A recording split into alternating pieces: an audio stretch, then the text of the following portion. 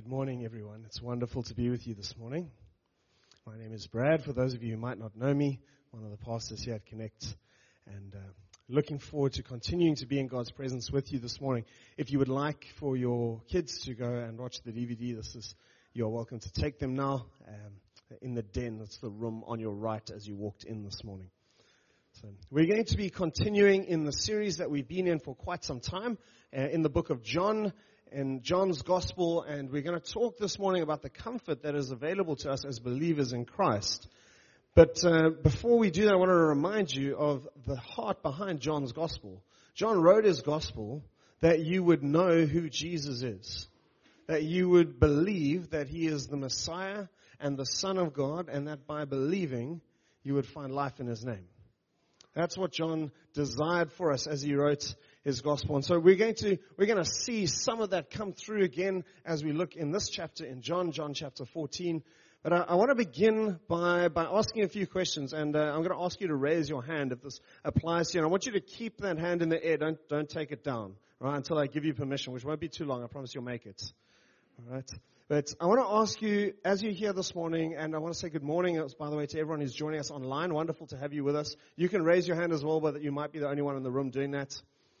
Right, but have you ever been through a time in your life, at some point, that has just been incredibly difficult? Like you went through a really tough time. All right? Yeah. If you are online, you may be able to see some of the hands. Right, there are a lot of hands up this morning. Are there any of you who might be in the middle of such a time right now? We can keep our hands up, eh? Right, maybe some of you are really struggling right now.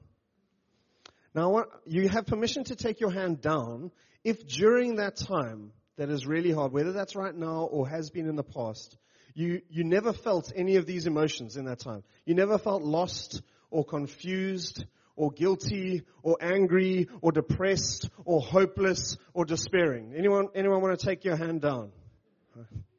Okay, you can take them down now. Friends, life is hard.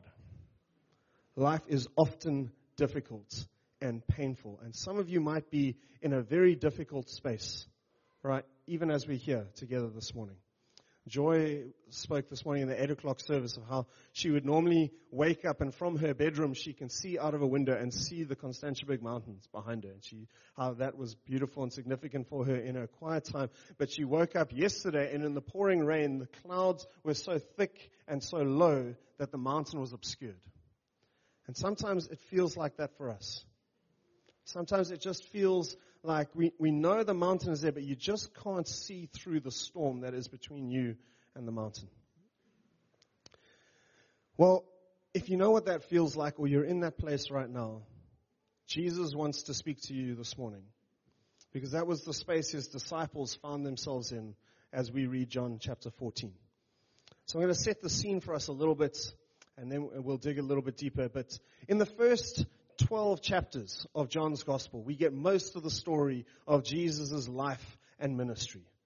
And then we get to John chapter 13, and in John chapter 13, Jesus sits down with his disciples, and they have their last dinner together before Jesus goes to the cross. And we call that the Last Supper. And halfway through that meal, there's this really awkward moment where Judas is asked to leave. And no one quite knows what's going on, but Judas gets up and he leaves. And that begins for us what's called the farewell discourse in John's Gospel. And it runs from John chapter 13, verse 31, to the end of chapter 17 of John. And it's one of the largest blocks of virtually uninterrupted teaching that Jesus gives, apart from a few questions that get asked every now and again by his disciples who don't understand.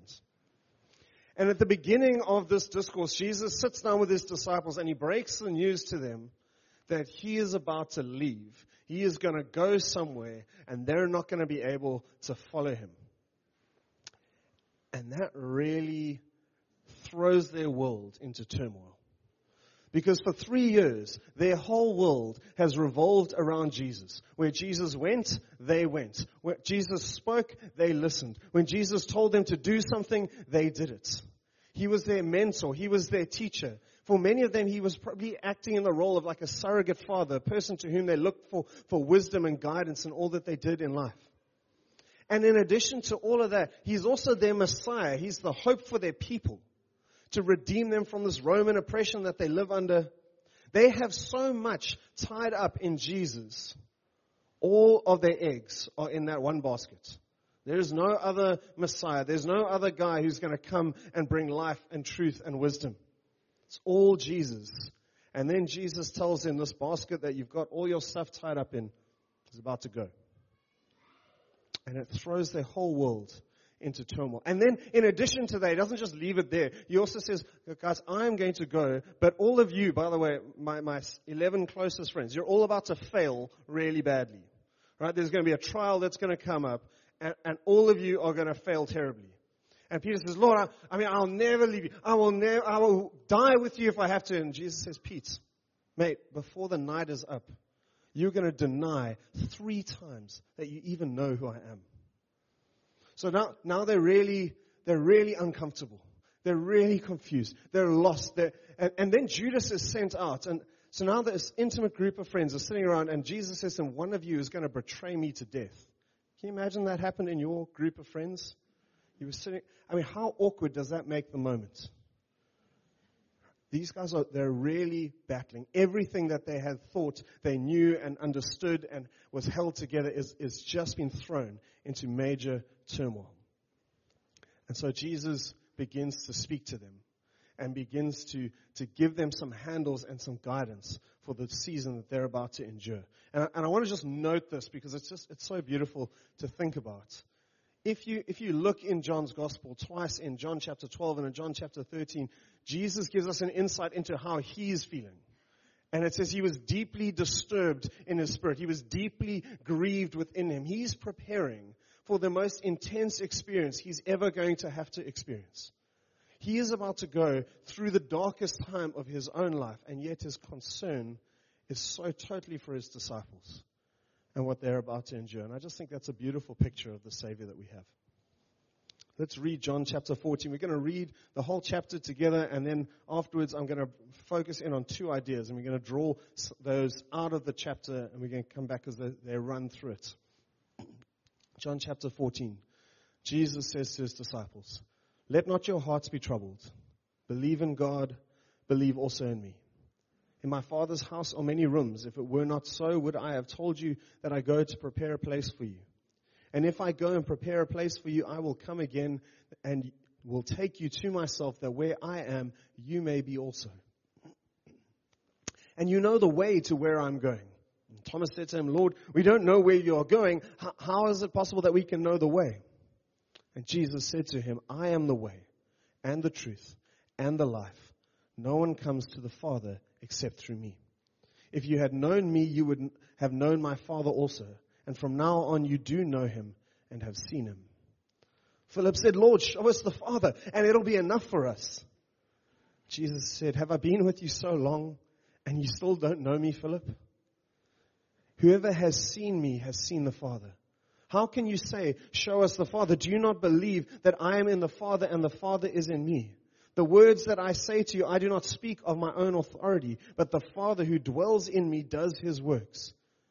Believe me that I am in the Father and the Father is in me, or else believe on account of the works themselves. Truly, truly, I say to you, whoever believes in me will also do the works that I do, and greater works than these they will do. Because I am going to the Father. Whatever you ask in my name, this I will do, that the Father may be glorified in the Son. And if you ask me anything in my name, I will do it. And if you love me, you will keep my commandments. And I will ask the Father, and He will give you another helper to be with you forever, even the Spirit of truth, whom the world cannot receive because it neither sees Him nor knows Him, but you know Him, for He dwells with you, and He will be in you. And I will not leave you as orphans, but I will come to you. Yet a little while, and the world will see me no more, but you will see me. Because I live, you also will live. In that day you will know that I am in my Father, and you are in me, and I am in you. Whoever has my commandments and keeps them, he it is who loves me, and he who loves me will be loved by my Father. And I will love him and manifest myself to him. And Judas, not Judas Iscariot, the other Judas, said to him, Lord, how is it that you will manifest yourself to us and not to the world? And Jesus answered him, and he said, if anyone loves me, he will keep my word. And my Father will love him, and we will come to him and make our home with him. And whoever does not love me does not keep my words.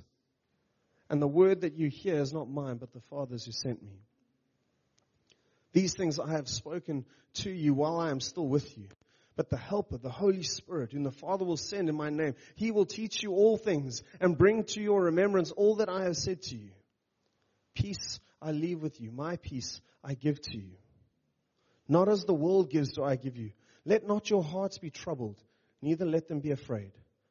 You heard me say to you, I am going away and I will come to you. And if you loved me, you would have rejoiced because I'm going to the Father, for the Father is greater than I.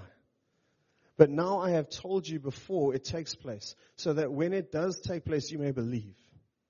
I will no longer talk much with you, for the ruler of this world is coming. And he has no claim on me, but I do as the Father has commanded me, so that the world may know that I love the Father. Rise, let us go from here. That's John chapter 14, and there's an awful lot in John chapter 14. And this is one of many times in the series I grieve the fact that I must try and give you a whole chapter into one message.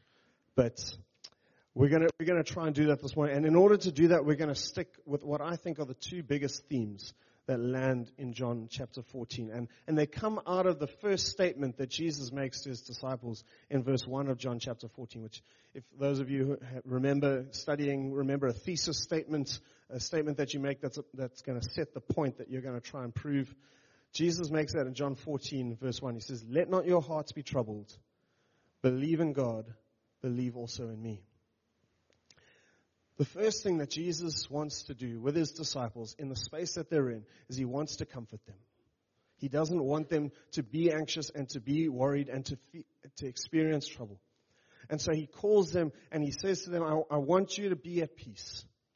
And that he lets them know that comfort, that peace is found through faith or belief in God and also in him. And that's where the second part of the theme that we're going to see developed this morning is going to come from. Jesus introduces in this first verse, and he's going to go on to unpack it in the rest of the chapter, the nature of the relationship that he shares with the Father. And I believe, I don't have another scholar who said this, but I believe John 14 contains some of the strongest Christological language in John's Gospel. In other words, it's one of the greatest places to go and see how Jesus understands himself in light of his divinity. And so we're going to see that in this chapter, Jesus will describe his relationship with the Father in terms that can only imply an equality with God. And it's because of that equality that his disciples can actually find genuine hope and genuine comfort in their time of distress. Because Jesus is not just a godly guy. He's not just a good oak who was walking down the road and said some cool stuff. He is Jehovah himself. And his words declare reality. And they are able to be trusted in any and every circumstance. So let's jump in together and let's look at the comfort that Jesus wants to bring to his disciples and to us. Whatever you might be in this morning. And then we'll look a little bit more briefly at the statements Jesus makes about himself towards the end. Let's talk with the comfort we have in Christ. And throughout this conversation with his disciples, Jesus, he continues to reassure them in various ways. In the midst of their grief, in the midst of their wrestle and their struggle, that their hearts would not be troubled. So let's look at that together. And whatever you might be facing this morning, it's my prayer that as we consider how Jesus comforted his disciples, you will see how those promises are still available for you today, right now, wherever you might be, and that you can find comfort in Christ as well. So the first thing that I think brings us significant comfort, that's meant to bring the disciples comfort, is that what they're about to go through, Jesus already knows about. So Jesus knows. Right, and this is what he begins to do, and he does this 3 or 4 times in John chapter 14, but he points them back to things that he has already told them. So in verses 2, 25, 28, I think also even in 29, he points them back to things that he said to them. He said, if it were not so, would I have told you? that I go to prepare a place for you. I've told you this because I know what's coming. Verse 25, these things I've spoken to you while I'm still with you. I've spoken to you ahead of time. You heard me say, I'm going away and I will come back. Verse 28. See, Jesus says these things not because he wants to, in some kind of weird way, to do like an I told you so with the disciples. But rather he wants to remind them that what is about to happen is in no way unexpected or unplanned within the knowledge of God. See, they might be panicking. They might be lost. They might be confused. They might be afraid. But Jesus is not. He knows what the Father has called him to. He knows what is about to happen and what must happen. And it is going to happen. He knows that it's going to happen to accomplish the purposes of the Father, which in this case was the saving of many lives. Jesus knew that. And so for us, when we struggle, in the midst of whatever we're in, there is the same assurance we can find. God is able to see a much bigger picture. He's able to see beyond the pain and the hardship and the heartache of the moment. And that moment might be really long. It might be really prolonged. The cloud that's between you and the mountain may take a very, very long time to get through. I think back to Abraham and the promise God gave him that he would have a son. And then he waited 25 years for that to happen. We read that within a minute or two of the promise being given and the son coming. Abraham lived it for 25 years of waiting for the deliverance of God and the promise to come through. And for 25 years, his heart grappled and wrestled, and the heartache was deep and real. You might be in the midst of a long season and period. But God knows where the mountain is. He knows what's on the other side of the storm cloud. And he is working in whatever situation you might be in for your good, even if you can't see it at the moment. Paul tells us quite clearly, we know that in all things, God works for the good of those who love him and who have been called according to his purpose. You might not see it right now, and that might sound callous and crass, but it is the promise of God that even if you can't see it, God is working. He's working in your heart and in your life. And he's working perhaps in the background and behind the scenes and the lives of others in order to open up something for you. But he is working. Second thing Jesus does with his disciples is he says, there is a future hope. There is a future hope. And it's grounded in this perspective that he has. He said, though I am about to die, he says to his disciples, there is a life beyond this one, and I'm going to go there, and then I'm going to come back, and I'm going to take you, and I'm going to bring you to be with me where I am. All right, verses 2 and 3, I go to prepare a place for you. And if I go and prepare a place for you, I will come again, and I will take you to myself, that where I am, you may be also. That where Jesus is now, you may be also. Friends, this is the quintessential Christian hope. It is our trump card, and it is our fail-safe. It is the hope upon which we stand, and it could have a message all by itself.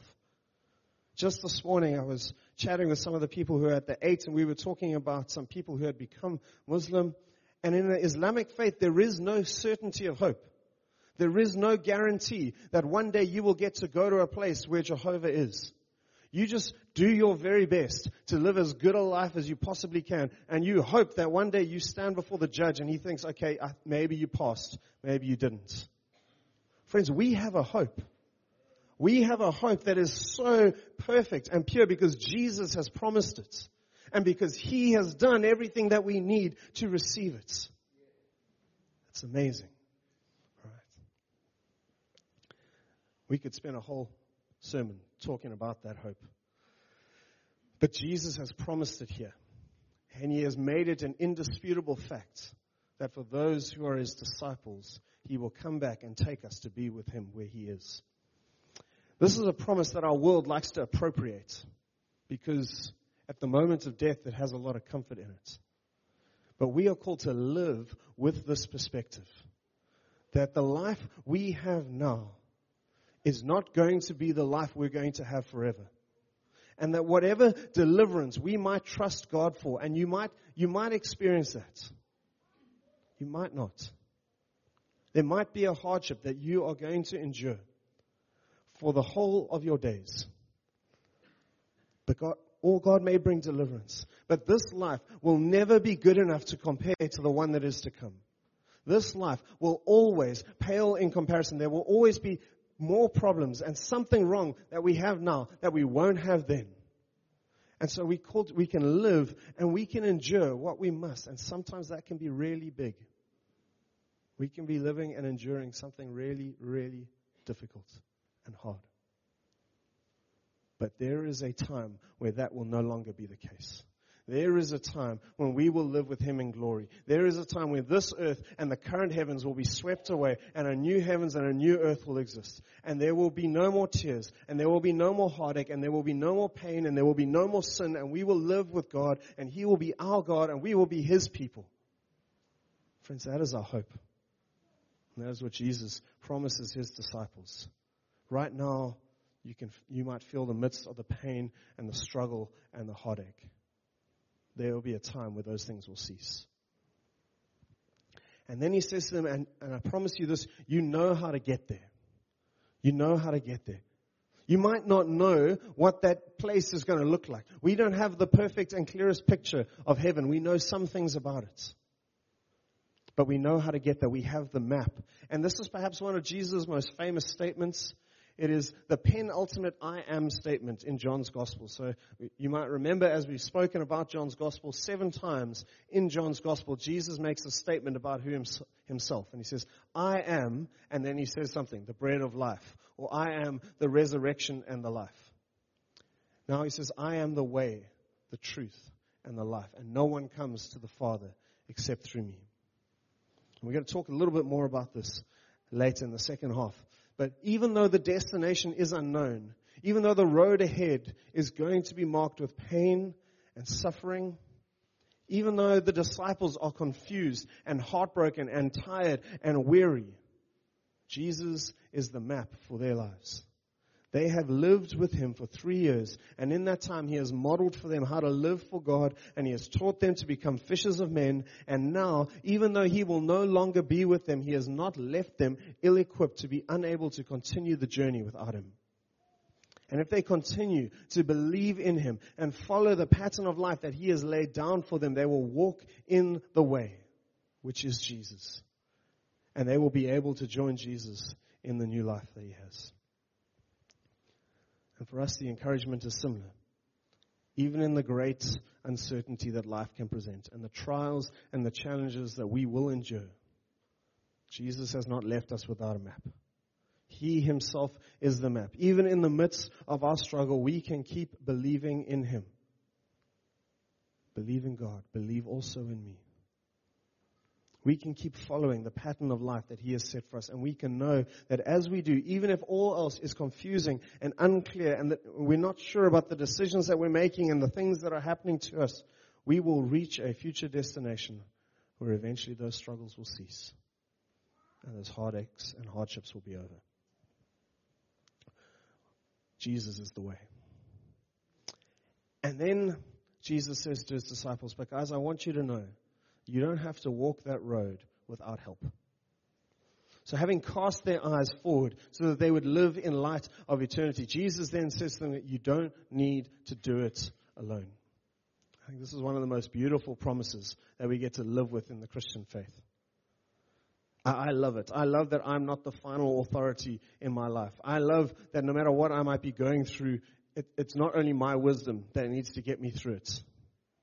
Jesus said, I will ask the Father, and He will give you another helper to be with you forever. The helper, the Holy Spirit, who the Father will send in my name. He will teach you all things and bring to remembrance all that I have said to you. Here Jesus promises His disciples the Holy Spirit. But don't you love the words that He uses? Don't you love how He calls the Holy Spirit another helper? Who was the first helper? He's showing them, I was the first helper. I've been the guy that you've been walking with and living with and journeying with for 3 years. And I'm going to go, but I'm going to send you another who is just like me to help you in the same way that I've led you and instructed you and counseled you and consoled you. Now the Spirit is going to come to encourage and to strengthen you and to guide you and to lead you in truth and to bring to remembrance for you all the things that I have already told you. Friends, next to the promise of eternity, the Holy Spirit is the greatest blessing that we as Christians have. It's the same for the disciples as it is for us. And as the disciples struggle with their loss, as they prepare to rebuild their world that has been centered around Jesus who's about to be gone, they prepare to forge for themselves some kind of new normal to make it through a world that no longer has Jesus in it. Jesus can say to them, you will not be alone. In fact, you will never be alone. And then he builds this and he says, not only will you not be alone, but there is going to be a deeper intimacy that you will soon know with the Holy Spirit. An intimacy that is, friends, it's now ours. The disciples had to live through this transition.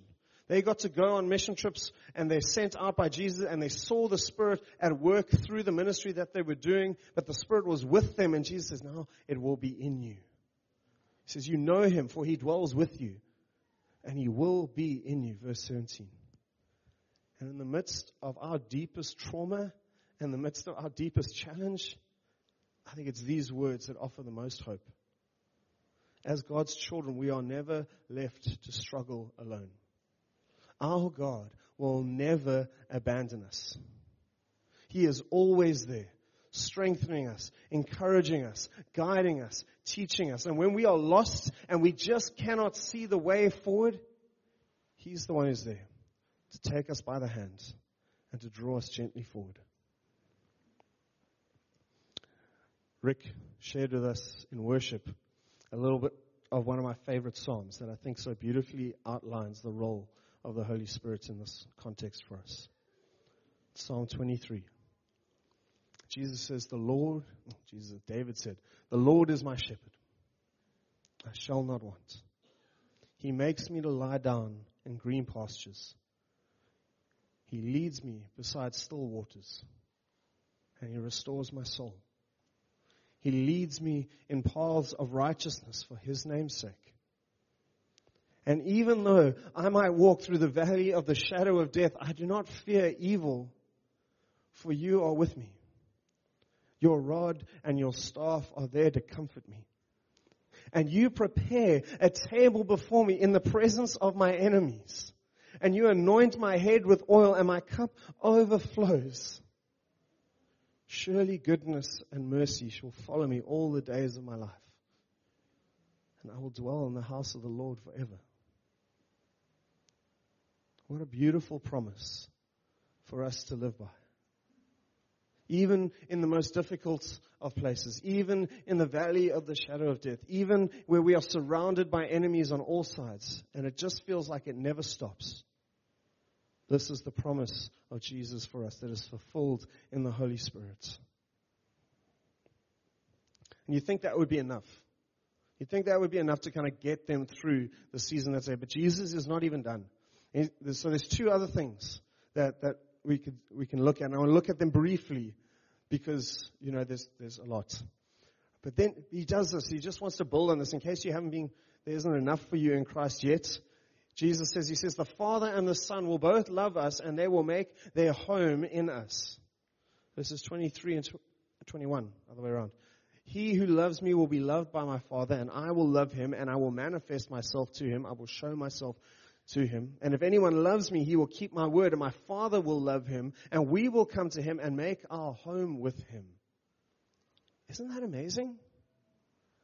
When we love Jesus, you are, in point of fact, by nature of being in that relationship with Jesus, you are loved by God, by the Father, and by the Son. And they will come and make their home in you. They will come to reside in you, to dwell in you, to abide in you, to remain in you. That is the promise. I mean, this is just incredible that the author of all things, the creator of heaven and earth, who spoke and brought the universe into being, would choose to care so intimately for you and for me. And not just to care for us, but to come and to dwell and abide and reside and rest in us. That wherever we are, the triune God is there too. I mean, I think I could stop right now. We could pause and we could just meditate on that idea for the rest of the morning, and we would not even begin to comprehend the fullness of that. It's beautiful. But Jesus wants to give us more.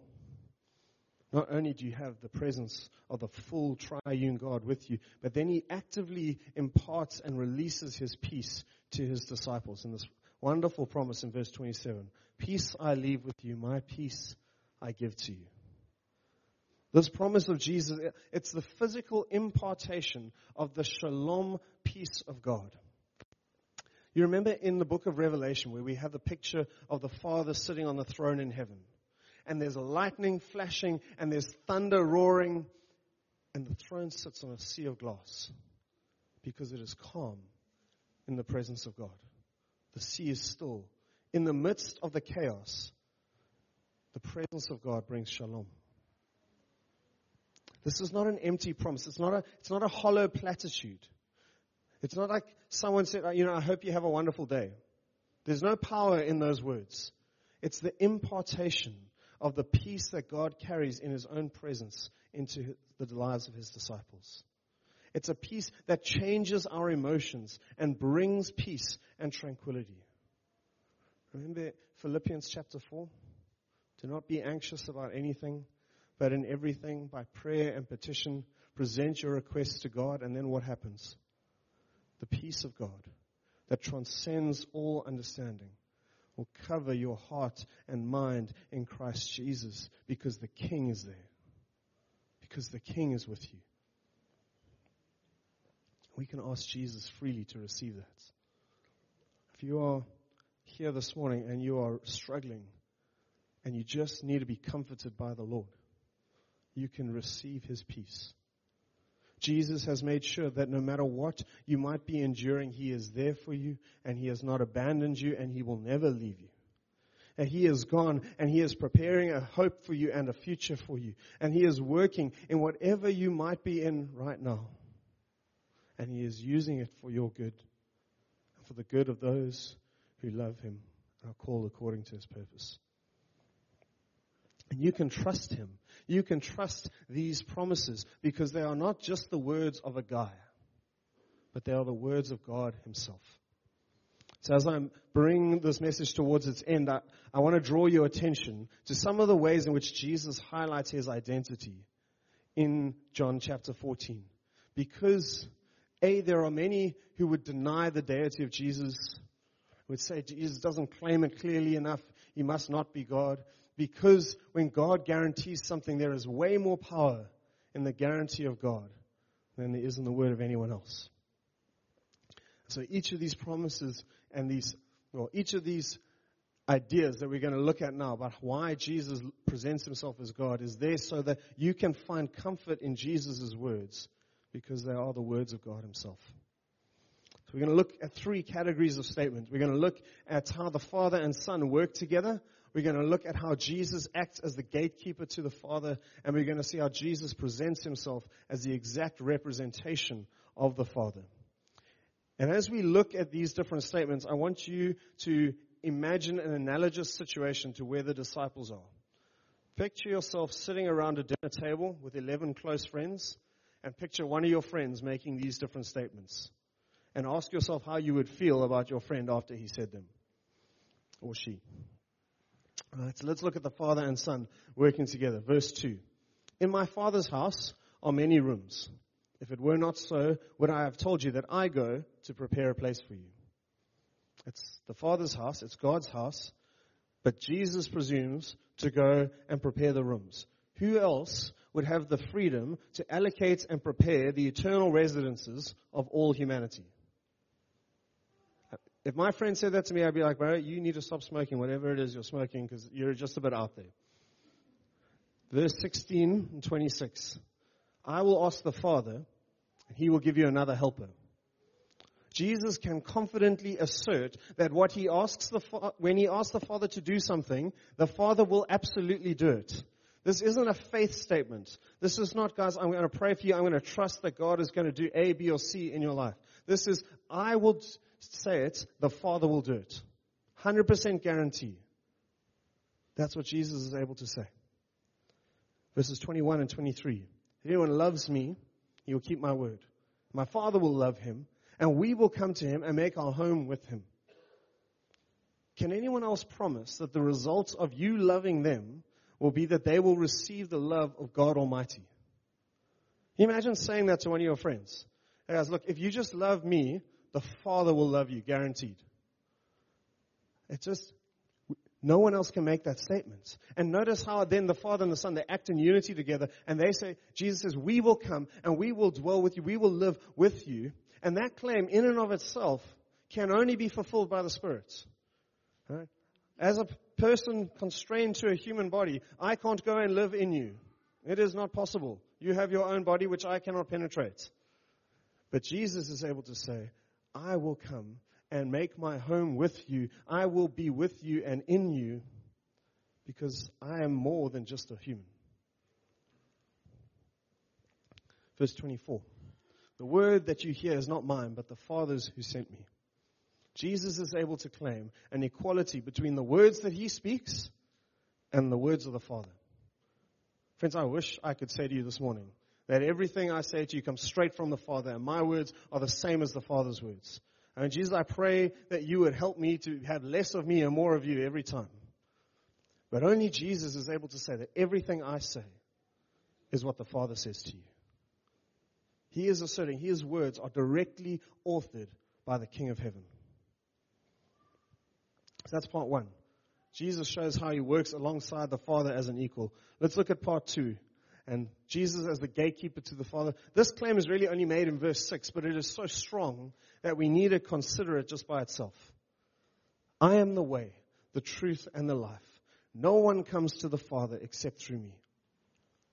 Jesus describes himself in clearly exclusive terms. He is the only way. Unlike what our friend Carl said when he met with Oprah, that Jesus is a signpost. Jesus is not a signpost. Jesus is the only way to God. He himself is the truth. He himself is the life. And he himself is the only one who is able to give anyone access to the Father. He alone acts as the arbiter.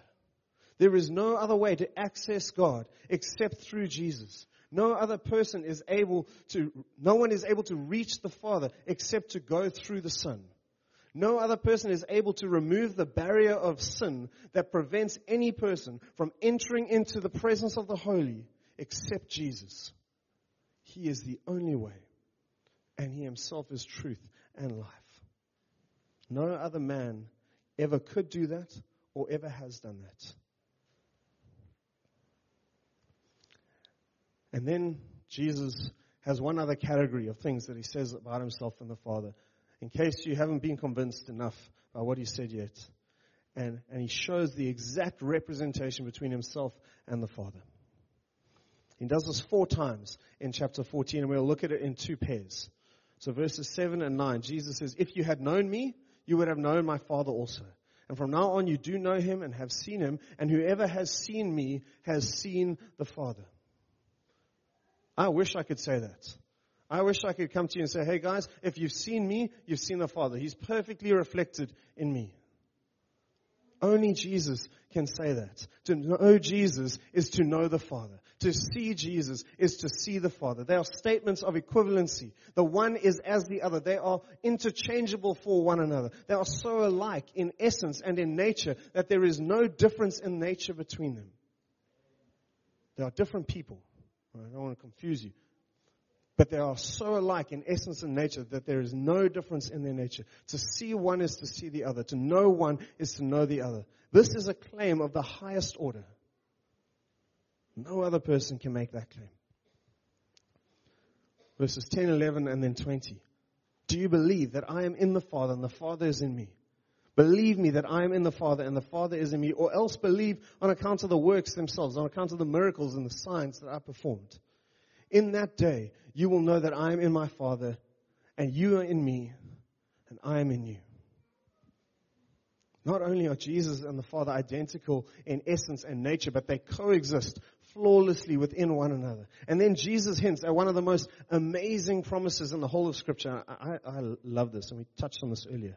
He says, in that day, in other words, after I've risen from the dead, he will be in us with the Father. Jesus and the Father will be in us. And we can't spend more time on that now. We'll leave that for another day. In 2 weeks' time, James will take us through John chapter 17, and Jesus will say this again in more detail, and we'll pick it up there. These are some of the strongest claims that Jesus makes to his deity. And he makes them in this context because it is his identity as God that guarantees the promises of comfort that he gives to a group of disciples who are reeling and struggling in the midst of their own challenge and pain. So we're going to wrap up this morning. And if you're sitting here and you are in the middle of your own struggle, and there is deep challenge, and there is deep heartache, and there is pain and confusion, and you just don't know, these same promises are available for you in Jesus. Jesus knows the beginning from the end. He has never been taken by surprise, even if you have been.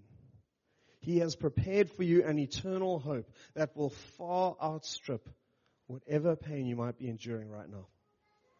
He has not left you without himself, but he has sent the Holy Spirit to be your aid and your helper. He and the Father have come and made their home in you, and they will never leave you, and they will never forsake you, and they will actively love you. And Jesus' peace is able to be actively imparted into your life as you ask him. Friends, these promises can be trusted because they aren't the words of a man. They are the words of God himself. And in him there is not change nor shifting shadow. And if you're not struggling right now, know that there will be a time where you might be. It's distinctly probable. And I hope that you will hold on to the comfort that you find in Jesus. Or you might be able to come alongside someone who is. And you can help them find the comfort that exists in Christ. So let's close in prayer. I'll ask Trev and Shirley and the team to come up, and they're going to lead us in a song. But I want to pray for us, and I want to say to you that after we've finished in a time of worship, if you want to remain and you want someone to minister with you, and just ask God to release his grace and his peace and his comfort in your life, because right now the struggle is real. We are so willing to do that with you. And we would love to pray with you. So please feel free to stay with us after that. Let's pray together.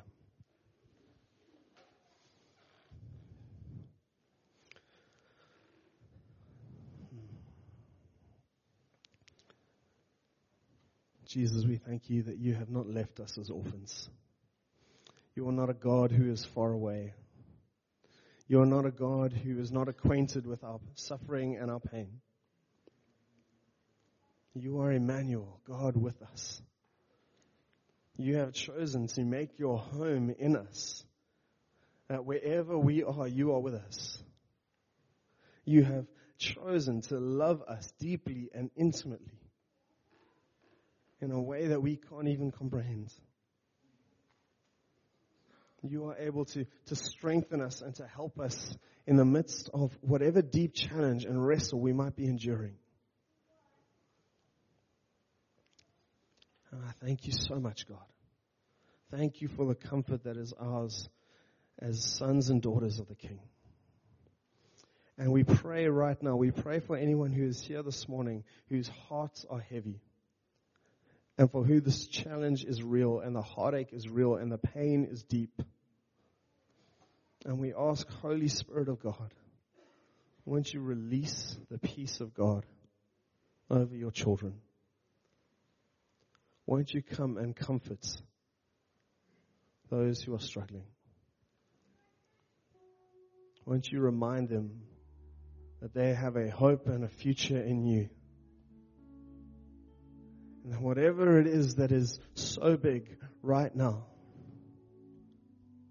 there is life beyond that. You are not a God who is divorced. You are not a God who is far away. You are a God who is working in the midst. You are a God who prepares a table before us in the presence of our enemies, and in whom we can celebrate, in whom we can declare that our cup overflows because you are with us. Who has promised us that goodness and mercy will follow us all the days of our life, and that we will dwell in the house of the Lord forever. We bless you, God. We bless you, Jesus. Thank you, Lord, for your presence with us this morning. Thank you for the comfort that is ours in Christ. Thank you that you are our God and our King, and that you love us all so deeply and so intimately. In Jesus' name, amen.